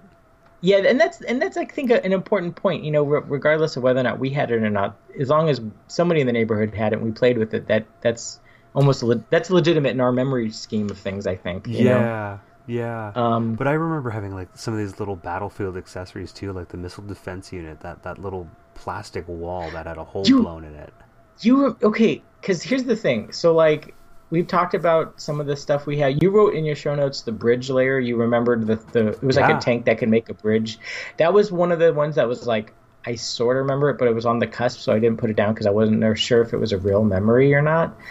But there's a handful of things that I have super strong memories of. Yeah. One was a toy called the Cobra Flight Pod, which was a little, almost like, not a hovercraft, but a little bubble that with a jetpack on it that your action figure could sit in and fly around right in. Now. The missile, the missile defense unit. The missile defense unit is probably the most throwaway G.I. Joe toy out there because it's basically it's exactly what you said. It's a little plastic missile launcher and a little plastic broken down brick wall. Yep. But like when I was a kid, I was obsessed with it. Yeah. And like, I don't know, it must have been ringing some of the bells inside my head that like model train sets rang, because I was really big into model trains when I was a kid, maybe. I don't know, but that's just like that, and it's actually, I'm really kind of happy that that's the case, because that's probably a vintage Joe toy that I could pick up pretty affordably. I'm glad my holy grail isn't like the USS Flag aircraft carrier that was like $8,000 or something like that. That was a monster. I mean, the missile defense unit's probably pretty easy to get. Yeah, it's funny. I feel like these toys gave just the right amount of here's a thing with a backstory and a plot, but we're not locking you into playing our exact story. There was enough room for creativity and imagination. I feel like with some toys that I see nowadays, there's not that. It's like we're being so faithful to the source material with this toy that it can only do this. You know, I think what we had, we could get a lot more creative with it. I mean, maybe that's just the fact that battle scenarios can be so very different. I don't know. Right. I'm gonna take something from our show notes that I have lower down on the screen, but I'm gonna just plug it in here right now. I want to really quickly talk about my biggest G.I. Joe crush as a little kid. There were a number of figures that I really did enjoy. I mean, I really liked Snake Eyes, but like for a kid to say they liked Snake Eyes it's like a kid to say they liked Boba Fett, because he's sort of like the cool one, so that's not really saying anything. Strong side of that. But I was obsessed with a G.I. Joe action figure named Dusty. Yeah. And he was a little desert trooper kind of guy wearing like a desert camo thing with like a cloth thing coming off the back of his helmet or whatever, you know. And I mean, I was at a toy show just like 2 or 3 years ago, and somebody had one for sale. And there's been a handful of times when I go to old toy shows, I'll see toys that I'll remember, and I'll be like, oh, that's cool. I remember that. And every once in a blue moon, I'll see a toy at a toy show where my reaction is, that is mine. And I'm not thinking that's the actual one I had as a child, but it's like, that's a toy that I had that I knew in such great detail and that I took with me everywhere, that was my toy. And I bought it. It's the only Joe item that I own currently. He has an interesting file card on the back. Of course, as our listeners probably know, on the back of the blister packs were little kind of biographical details. I loved them so much. I loved all the details they have. Apparently, Dusty's real name was Ronald, and he was a HVAC air conditioning repairman from Las Vegas, Nevada. Well, they do need air conditioning out there. And it said he loves the desert. It's pure, clean, and unforgiving. And unlike Vegas, which is always willing to give you a second chance, Dusty was working as a refrigerator repairman and studying desert ecology at night when his pre-enlistment application for the G.I. Joe team was approved. He took basic at Fort Bliss, Texas, and loved every minute of it. And like, it's so weird because it's like I've watched a bit of G.I. Joe cartoons online this week preparing for tonight's episode. Yeah, I watched one at lunch today while at work. Yeah, and like I watched a couple episodes with Dusty, and I'm like, you know, did I fall in love with him on the cartoon show? Is that what was going on? And like, not only did I barely, if at all, have any memories of the Dusty episodes, but like it was actually kind of weird because it's like he was voiced by some guy that sounded like Huell Hauser. Like he had this kind of really funky voice going on, and I don't know, there was just a lot of dopey stuff going on. There was one episode where like he actually sold out the G.I. Joes for cash so he could like pay his like sick mother's hospital bills or something. What? You know, it was really kind of like you know, Days of Our Lives kind of thing going on. Those cartoon plots were always the best. And yeah, so it was weird. It was like the action figure I was in love with, but the actual cartoon version, it was just, I don't know, it didn't do anything for me. But I just had to get that off my chest because that's okay. It had to be those years of HVAC experience that drew you in. Right. Now, did we lose Zartan in the ivy bushes? This is we did. A argument in the family legends that goes on to this day. Yeah, it does. No, Zartan totally. I'm pretty sure he got lost in the ivy. I don't think it was the juniper bushes because those are long gone. Okay. I'm pretty sure it's the ivy, and I think long after both of us had moved out, Mom and Dad just said, "That's it. We're done with the ivy because it becomes like the neighborhood's garbage can." Uh-huh. And they just stripped that stuff all the way down to the ground. And Hot Wheels came out of there. I'm pretty sure Zartan came out of there. Okay, so they did eventually find him. I'm pretty sure, yeah. They recovered the remains. Yeah. I was telling this story on a G.I. Joe forum a couple years ago, and one guy chimed in, and he was like, he was so gung-ho for me to dig up the ivy bushes and record it on YouTube, and say he was saying how much he would have been willing to watch hours of people digging up ivy bushes just to recover one old discolored G.I. Joe figure, which I thought was really endearing. That is both endearing and I think he needs a different hobby, but I understand the feeling behind it. Now, do you have a lot of G.I. Joe memories of us like going on the roof of our parents' house? Not on the roof of the house, but on the roof of the patio. Roof of the patio. So yeah. What are some of your rooftop memories for G.I. Joe? It pretty much was summed up in that audio clip earlier. Okay. I mean, it was going up there to throw the gliders. Throw the gliders off. Okay. Or, you know, if we had like made a parachute or something for one of them to chuck it from up there. Because that had the most height, and I was too afraid to go on the roof. I loved being on the roof as a kid. Or even on it was the roof of the patio. Roof of the patio, roof of the house, to watch fireworks, or any of that kind of stuff. Oh, yeah. You know? I mean, I grew to like it. You know, I eventually learned that my feet are closer to the ground than my eyes are. That took a while. Right. But yeah, I mean, we'd push the tank around all the time because either we didn't have batteries or it was just too darn slow. Yeah. And you could hear the little motor whining away. Stripping all the gears. Pretty much. Yeah, totally. Pretty much. I have a memory.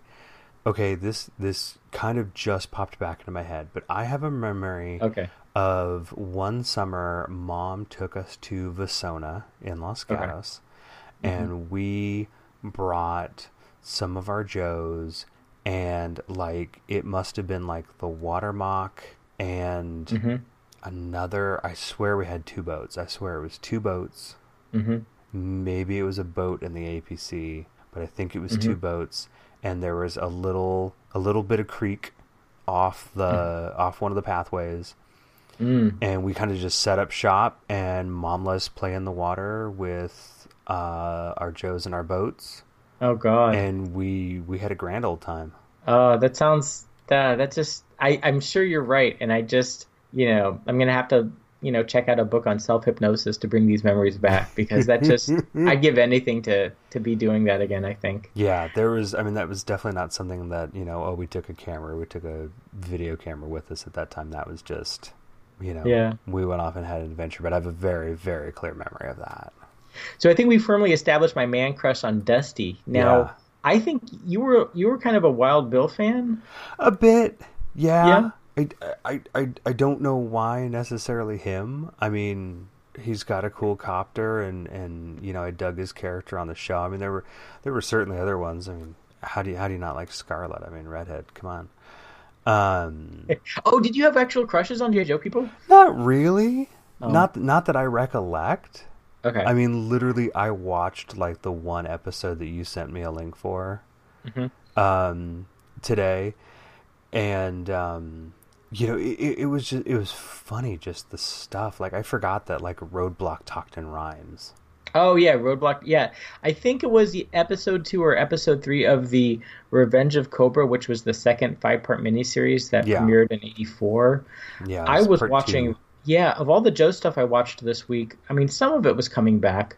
There's one portion in that particular episode I showed you where Flint, Roadblock, and I think Mutt have crashed their jets in a valley, and there are these cannibalistic plant vines that are trying to attack them, and they have to build this like ghetto homemade helicopter to fly out of there. And when I saw that, I was just like, the eyes were bugging out of my head, because I was accessing a memory I hadn't accessed in 30 years, and it was just, my circuits were going off big time. Yeah, I didn't have the same reaction to that. But I watched that episode the whole way through, and it just, it's funny just how many things, struck me. I mean, there's bits of wordplay that I missed as a kid. It's kind of funny because, obviously I grew up into somebody who indulges in a bit of conspiracy theory every now and then.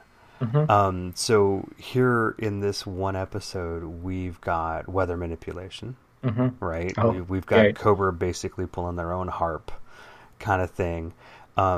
We have the Joes with these supersized Zelda rupee looking mirrors. Yes, and apparently they've got a lot of them. And they're basically energy weapons. They can absorb energy, shoot it at something else that can suck up the energy as well, and then direct that.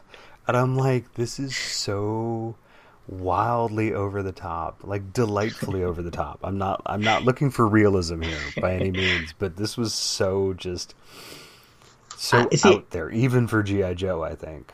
I'm loving where your mind went with that episode, because for me, with the Revenge of Cobra, especially when there's a part when Flint and Mutt dress up like undercover, like Cobra guys. Yes, and they go into that Cobra cafe. They go into a Cobra cafe. They meet Shipwreck. Yes, for the first time. But there's like at one point they're reading a newspaper and it's called Cobra News, and like I'd probably drop $80 right now if I could get like a copy of Cobra News newspaper. I would love to know what what their stories are, what headlines you could find, classified ads, sports section.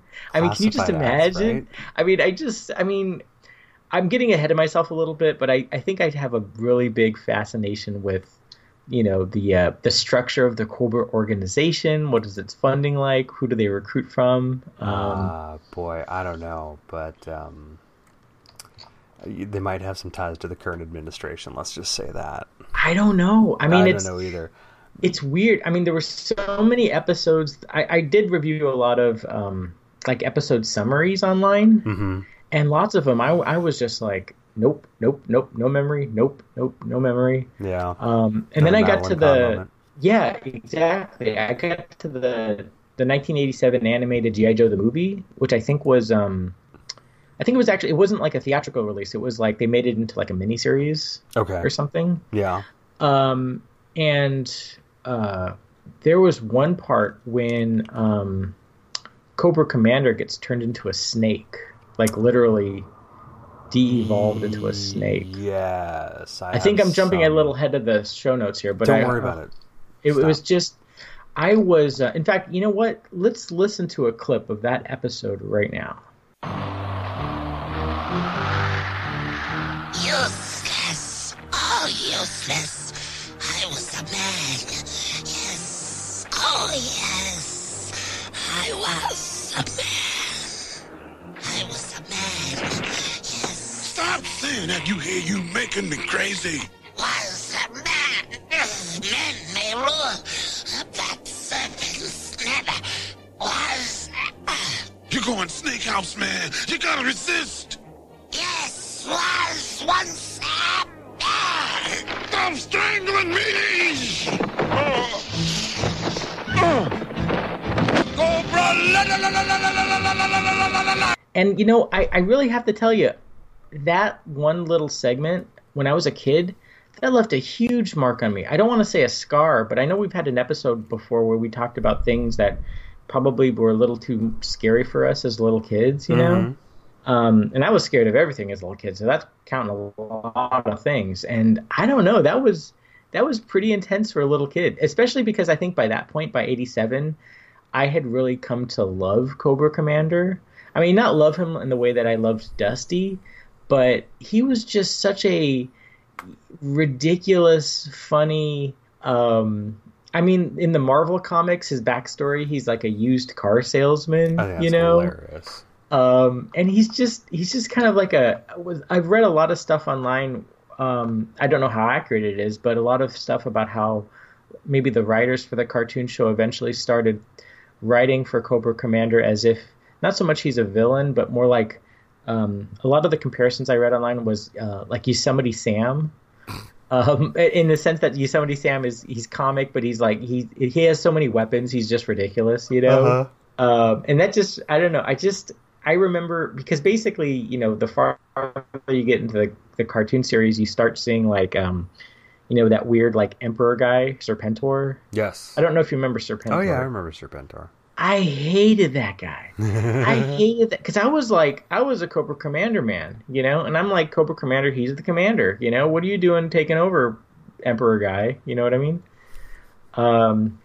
I loved just watching the cartoon let's take a moment to appreciate the kind of jazzy Saul Bass-esque incidental music that these cartoons had. Yeah, I mean, don't get me wrong, I've never at one point in my life forgotten the theme song, but I had completely forgotten the incidental music until this week. Yeah. And I was tapping my toe, It's great stuff. I mean, it's that kind of stuff where like they take the main theme and they kind of like riff on it a little bit. So there's elements of that, but it's like, here's these soldiers and they're fighting, but here's this jazzy kind of background music for you to enjoy, kids. And I'm like, where is this coming from? I love it. Yeah, and it was really great during the credits, I think, too. Like, you heard a lot of that kind of, that version of the theme song or whatever, That's got to be on vinyl, right? I mean, everything from the 80s is on vinyl, right? Like, no. the really, like... No, are you... It's got to be. Not everything from the 80s. Well, no, not everything, but it seems like these days, like everything that we grew up with that's like, cool again or whatever, hipsters like it, there's like a vinyl version of it or Gets something. reissued or something. I don't know. It's like reissued by some hipster or... Listeners, dear listeners, if you are listening to this episode, please let us know. Please use the internet to help us out and figure these things out. Please Google things for Seb. Yes, please, because apparently my computer, as we found out tonight, doesn't work very well. Yeah. Folks, enjoy it. There's about half an hour of this episode that you just don't get to hear because it's silence, because Seb had to reboot. But now, do you remember there being a lot of, let's just say, bad aiming of weapons in G.I. Joe? And, well, of course. I mean, that was the whole thing. I mean, this was Stormtrooper level aim, but... In the Toys That Made Us, that was all intentional. As it was, they were skirting a lot of standards and practices, rules with TV because, well, I mean, let's be honest, it's a cartoon that has a lot of violence in it. So, well, we can't actually show blood. We can't actually show people dying. I remember one of the guys on there saying, it's like, well, yeah, I mean, if a plane got shot down, we made sure to show the pilot ejecting. I always loved looking for that parachute as a kid, too. I really picked up on that, and I'm sure our listeners did, too, but... well, and the funny thing is in the Revenge of Cobra episode that I watched today, here they are releasing just the most, awesome forces of weather to like wreck towns, and you can see these like wrecked buildings in the background. I'm like, well, there were probably people in them when they got wrecked. There probably is a body count back there if you really dig into it. The G.I. Joe body count. Oh Lord. But that's me looking at it as a 40-something. That's not me looking at it as like an 8-year-old. An 8-year-old wouldn't necessarily think about that first. Do you remember an episode called The Viper is Coming? My favorite G.I. Joe episode ever, I think. Are you serious? It is the biggest bit of wordplay, period. The entire episode hinges effectively around a joke. Yeah, it was like a gag episode. Completely a gag episode, but it is by and far the episode of G.I. Joe that I remember the best. I think before this month, before we decided we were going to do this episode, if somebody had come to me and asked what was the plot of any one G.I. Joe episode, I mean, I could say, okay, there's lots of shooting going on and lots of parachutes, but The Viper is Coming is probably the only episode that I could have remembered the general outline of the plot, which of course I think Barbecue was getting phone calls, cryptic messages from a guy calling himself The Viper. And he kind of enlists all the other Joes to capture this mysterious man because he thinks he's like a Cobra villain. But like at the very end, it turns out, the punchline is it's just like an immigrant day laborer with like a lisp or something like that. And he's actually coming to wipe the windows. Yep. Which is he's like the window washer. Yeah, he's the window washer. and it's like, and this is another thing I can hope the listeners can chime in on, because there's such a big toy customization subculture out there of people who make their own action figures. That we need the Viper. There's got to be somebody that's made the Window Viper action figure. Oh my God, yes. How cool would it be to get the G.I. Joe Window Viper action figure, That would be so rad. I mean, it's got to be. I mean, I figure any idea I've had has been had years before by smarter people than me, so there's got to be something out there. Oh, that's going to need to be researched, definitely. The Viper. No, I really got to say a couple quick things about Sergeant Slaughter. Oh, yes. Now, I mean, he kind of joined G.I. Joe, later in its run, in the 80s. I have really strong memories of like the live action Sergeant Slaughter bumpers that would be like before and after commercial breaks, which from what little searching I've done on YouTube, there's painfully few examples of online. I thought I'd be able to find.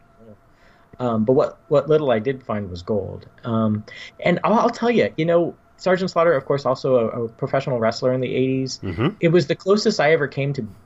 As a kid, I was not into professional wrestling, and it's the biggest regret of my childhood, looking back, because it's so outlandish, and listening for me to listen to other kind of nostalgia podcasts when I hear other people our age talk about their pro wrestling memories, I'm just like hitting myself in the head thinking, what was I doing? You know, this stuff is just so amazing and so outlandish. And this Sergeant Slaughter and G.I. Joe was almost like the closest I came to this, you know. I mean, I do think I watched a little bit of the Hulk Hogan cartoon that there was on in the 80s. Okay. For like half a season or something like that. Well, I remember getting into it a little bit. I remember watching some wrestling. It's not something that stuck with me, but John, who co-hosts Podcastica with me, big wrestling fan. You know, we've got Tornado Tag Radio on the NOTLG network. So there's always a chance. You can always get into it. There's always time for you. So let's see here.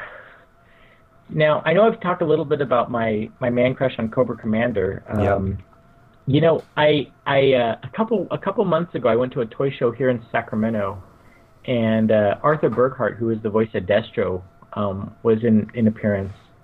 And it was interesting because I think if you paid $50, you could record something like a voicemail on your cell phone. Yeah.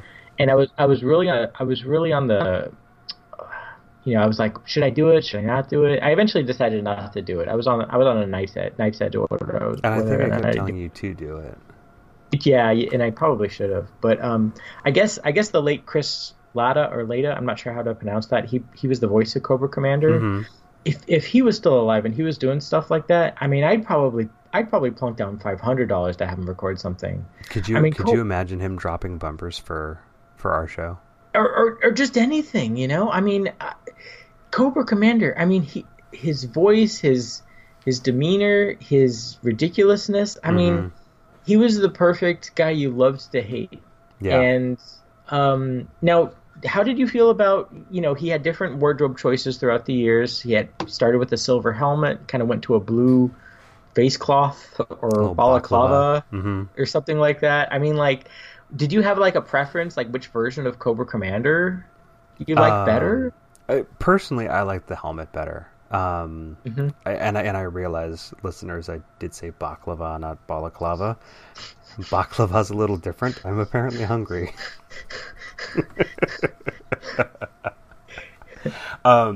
No, I like the silver helmet better. Okay.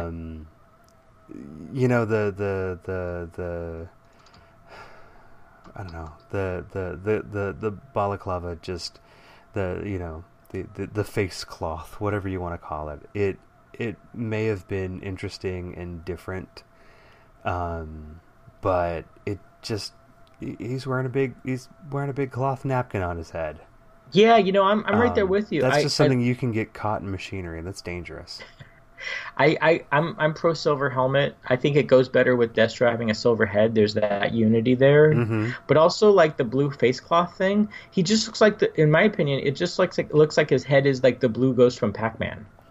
Oh, you know what I mean? And which is kind of weird, you know. Like I don't think what was his name, Blinky? I don't know what his name was. You know, but I don't know. Was the blue one Inky? It might have been Inky, you know. But I should know this. Oh my god, I would. I just want to. I don't want to be a member of Cobra, but I want to subscribe to Cobra News. I want to get it in the mail. I want to learn what Cobra Commander's up to. You know what I'm saying? Who knows? Maybe some of the classifieds are used cars that Cobra Commander is trying to sell. It could be. It could be. Here's my 1975 AMC Gremlin. Buy it. I'm not going to try to do a Cobra Commander voice. It'll be terrible. No, it would be a crime for us not to mention a few brief words about the public service announcements at the end of most G.I. Joe cartoons. Right. Those are really easy to find online. I rewatched them, and whereas a lot of the cartoons I'd rewatch, I'd be like, well, I sort of remember that. The public service announcements, everything came rushing back. I was okay, you know, don't tip your head back when you got the bloody nose. I knew that. Don't touch the doorknob when there's a fire because the doorknob could be hot. Right. I remember that part. Yeah. And it was just like every bit of the public, like, I don't know if I was just paying more attention because it's like, oh wait, this is like more important stuff to learn, or I don't know what it was, but that stuff just stuck. That just stuck in my mind. You know what I mean? Yeah. I mean, it is something that sticks with me to this day. Mm-hmm. Knowing is half the battle. Exactly. And even as a kid, and more so as an adult, you know, it's like knowing is half the battle. What the other half is, they never told us. Right. Yeah. You know, and obviously it's doing it. You know, making sure you actually practice what you preach or what is being preached to you. Exactly. That's the other half of the battle. But it was always just such a joke with me. It's like, knowing is half the battle. I'm like, well, why don't you tell us the whole battle plan, G.I. Joe? Because you're Army guys, so come on. God, I love G.I. Joe. You know, there was one, when I was a kid, there was one afternoon that, like, I'm pretty sure it was a carded Dusty, you know, Dusty in the blister pack from Kitty World probably, with my allowance money. Mm-hmm. And, like, I was just laying on my bed, and I just spent, like, I don't know, half an hour just, like, looking at it. Not even opening it or playing with it, but just, like, looking at it, you know? Staring into those baby blues. Just staring at the thing. And it was I just have no like... idea what color his eyes are. Well, I mean, I don't. That's a good question. But, that was probably one of the happiest half an hours of my childhood, you know what I mean? And, you know, it's weird because it's like... I mean, there's so much from our childhood that's been brought back. Like, there's the new Star Wars movies. There's been new Transformers movies. Mm-hmm. I've always been happy to go watch those, you know, even if they're good or not too good. I could never bring myself to not even watch, but not even acknowledge the new G.I. Joe movies. Yeah. Like, when I first heard there were going to be live-action G.I. Joe movies, it was like... I'm sure a lot of people were really jazzed about them, and they might be really good. I mean, I'm not bad-mouthing them, but it was like... Go ahead, bad-mouth them. I mean, no, I just couldn't... It was like, it was almost too sacrilegious, you know? And there's only been a handful of things in my childhood that, like, have been to that level. I could never watch the sequel to The Secret of NIMH that came out in, like, the 90s. I was just like, I'm not even touching that. And there was, like, a film adaptation of the 1980s children's book, The Indian in the Cupboard, mm-hmm. which was like, for me as a kid, that was like up there with the Bible, you know? And it was like Indian in the Cupboard, Secret of NIMH, G.I. Joe. That's like, I was just like, I'm not going to touch any sort of that, you know, modern. It was just like, you know, I can't go down that road. You know? And they might be great. Those movies might be perfect. They might be really excellent and entertaining, but I just couldn't do it. You know, I just couldn't do it. No, I totally get it. I've seen parts of, I don't know that I've actually sat through an entire live-action G.I. Joe movie, and they are unimpressive. Yeah. I mean, I remember asking an ex-girlfriend, it's like, is Destro in it? And she was like, who's Destro? And I was like, is there a guy with a silver head in these movies? And she's like, oh yeah, there's a guy with a silver head. And I was like, oh, okay. But that was like, that was the extent of my, you know, entry into that world. Or well, anything, I thought the asking who's Destro is the reason she's an ex-girlfriend. Right. Yeah. Get out. I'll admit, I mean, you know, even the Transformers movies, it's like the first one, it's like, all right, cool, but it just got to be just a little too bonkers after that. Although there's like a standalone Bumblebee movie coming out this summer. Oh, that's right. Yeah, there is one. And it's cool for the reason that he's actually a Beetle, not a Camaro. That's interesting, yeah, because I seem to recall there being something in the news back in the day when the first movie came out that said that Volkswagen didn't want to allow Bumblebee to transform into a Volkswagen because they didn't want to endorse violence or something. But I don't know if that's true. It might be fake news, you know? I don't know if that's true. Hi, Memers. You were a Bumblebee man, Oh, right? very much so. Yeah. Very, very much so. But I've just... Or boy. That's fine. Either way. Okay. The only reason that I'm even giving this Bumblebee movie a minute of my attention is it was filmed locally. Oh yeah, it's Bay Area. San Francisco, Bay Area, Santa Cruz, like down on the wharf and stuff. And when it is down on the wharf, some of the guys that I know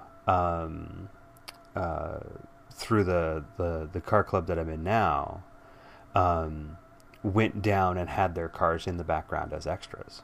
Oh, that's fun. So I'm like, okay, I might have to see it just to look for my friends. Oh, of course. Yeah. Well, I mean, with it being in San Francisco, I wonder if there'll be like a Herbie the Love Bug like cameo or something. That would be funny. I don't know. You never know. I think I just have a couple last things to mention. Yeah. The first is I want to give a shout out to my friend Joe Marty. He's an old college buddy. He's a big fan of our podcast, and he's also a G.I. Joe fanatic. So, thanks, Joe. Joe, I tip my cap to you. Also, I went to a toy show with Mom in San Jose about 2 months ago, and one of the dealers had set up one of the vintage USS Flag aircraft carrier toy sets. And I mean, I'd seen pictures online or whatever, but I'd never seen one set up in the flesh before. This thing was so big, and I'm a fully grown adult. I mean, as a little kid, I couldn't imagine what this must have been like. I mean, my God. Yeah. You know? That's it's got to be some overkill in some pretty amazing ways. Totally. Have we forgotten anything? Was there anything that you wanted to mention also about G.I. Joe? I'll probably wake up in the morning and be like, oh, why didn't I talk about such and such? And it'll be too late, and that's okay. No, I don't think so. Like, I just scrolled back through everything. But you know what? We should probably try and find a time to you and me go to one of these toy shows coming up.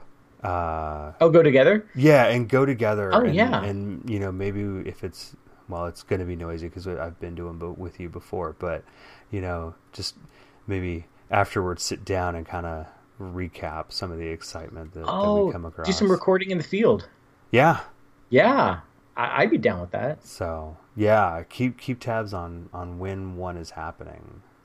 Well, ladies and gentlemen, I really want to publicly here and now say that I love my brother Taylor so much. I think he's a great brother. I love doing this podcast with you so much, man, and all the work you'd put into it. I mean, on the technical side and just everything, this is just such a blast, you know. It's easy for me. It's fun. I like doing this kind of stuff. But thank you. This thank is you awesome. very much. I love you too, man. Yeah. I feel like we get down to the end of every episode and it's just we're hugging it out. It's a love fest at this point. Oh man, August episode. We're coming up on a year here, not too long. Yeah, right. But before that, we got to get through September, and September's always been a big month for me. Next month, we're talking birthday memories because hot damn, I'm turning 42 in September. Right, and you know, and those are Earth years. Those are Earth years, and Right. I'm also calling it my Douglas Adams birthday. Oh, of course, that makes 42. sense. Yeah, totally. I think that'll be a good episode. I think we'll have a lot to talk about. You know, different gifts we received, maybe places we've went to. You know, okay. Yeah, I started getting a little worried. I'm like, I don't really remember, and then some started kind of coming back to me. I'm like, okay, we'll be good. We'll be good. Oh yeah. Well, this is great. I can't wait to hear what we're going to talk about. Yeah, that'll be fun. All right, well, you can like us on Facebook and follow us on Twitter at MemoryServesPod. You can follow me on Twitter at ApexBuddha, and you can follow Seb on Twitter at Clan McMuffin. That's right. Still the greatest username ever. Subscribe to us on iTunes and Stitcher, and now you can also find us on Spotify. Search up If Memory Serves. You can also find all the other episodes from Night of the Living Geeks on there. Please rate and review us as well. That helps us get noticed, and frankly, we've only got about 30-something people on our Facebook, so getting noticed is something we want to do. You can also subscribe to us on SoundCloud, soundcloud.com/thenotlg, and you will just get all the episodes we put out, Tornado Tag Radio, Podcast Ticket, Girls Interrupting, everything in between, including If Memory Serves. Now, get this, here's some special late-breaking news. notlg.spreadshirt.com and get yourself one of our new If Memory Serves shirts. Just tonight while we were recording, John got the artwork that I did up on the site. He tweeted at me while you were rebooting your computer. I hope they come in husky sizes. Yes, they do. You obviously got to pay a couple bucks more because I guess they're using more cloth for it. But there's a men's shirt, there's a women's shirt. You could even get the logo on a coffee mug if you want. That's awesome. I know. Yeah, I'm gonna have to get one myself. It's very 80s. Just accept it. People will still think you're cool and hip. Don't worry about it. Patreon.com/NOTLG. Please, now more than ever, if you're in a position to throw a couple bones our way. Don't throw actual bones because that might hurt. Throw money at patreon.com because that helps us get on and stay on Spotify. So you can just stream us in your car or in your office or your backyard. Why not? Anyway, Morgan Willis does our intro and outro music. It's his track Party All Night. Check him out on Facebook. Search up Morgan Willis. His name's all in caps. You can't miss it. He's also on Twitter, Morgan Willis82, and check him out on SoundCloud as well. Just search up Morgan Willis. That does it for us. And this Taylor, month. Yojo. Yojo, indeed. And I just wanted to say, I think that you and I turned out great. I don't think we turned out as violent people. So I think I think definitely playing with G.I. Joe toys was okay. I think so. I mean, if anything, for a good portion of my life, I feel like I turned out more of a hippie and a peacenik. Mm-hmm. Although I certainly, can appreciate and respect the need for some of this stuff, and big thanks and respect to all of those of you out there who might be listening to us and are currently or have previously served in our armed forces. Thank you for everything you do. And with that, we will talk to you next month. See ya. Bye-bye, folks.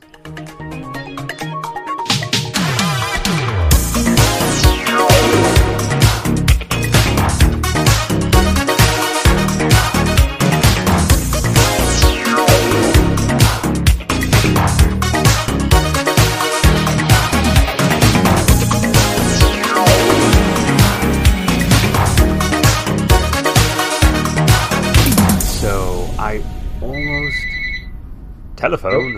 Uh-oh. Telephone. Well, probably a telemarketer. Probably. So they can deal with it.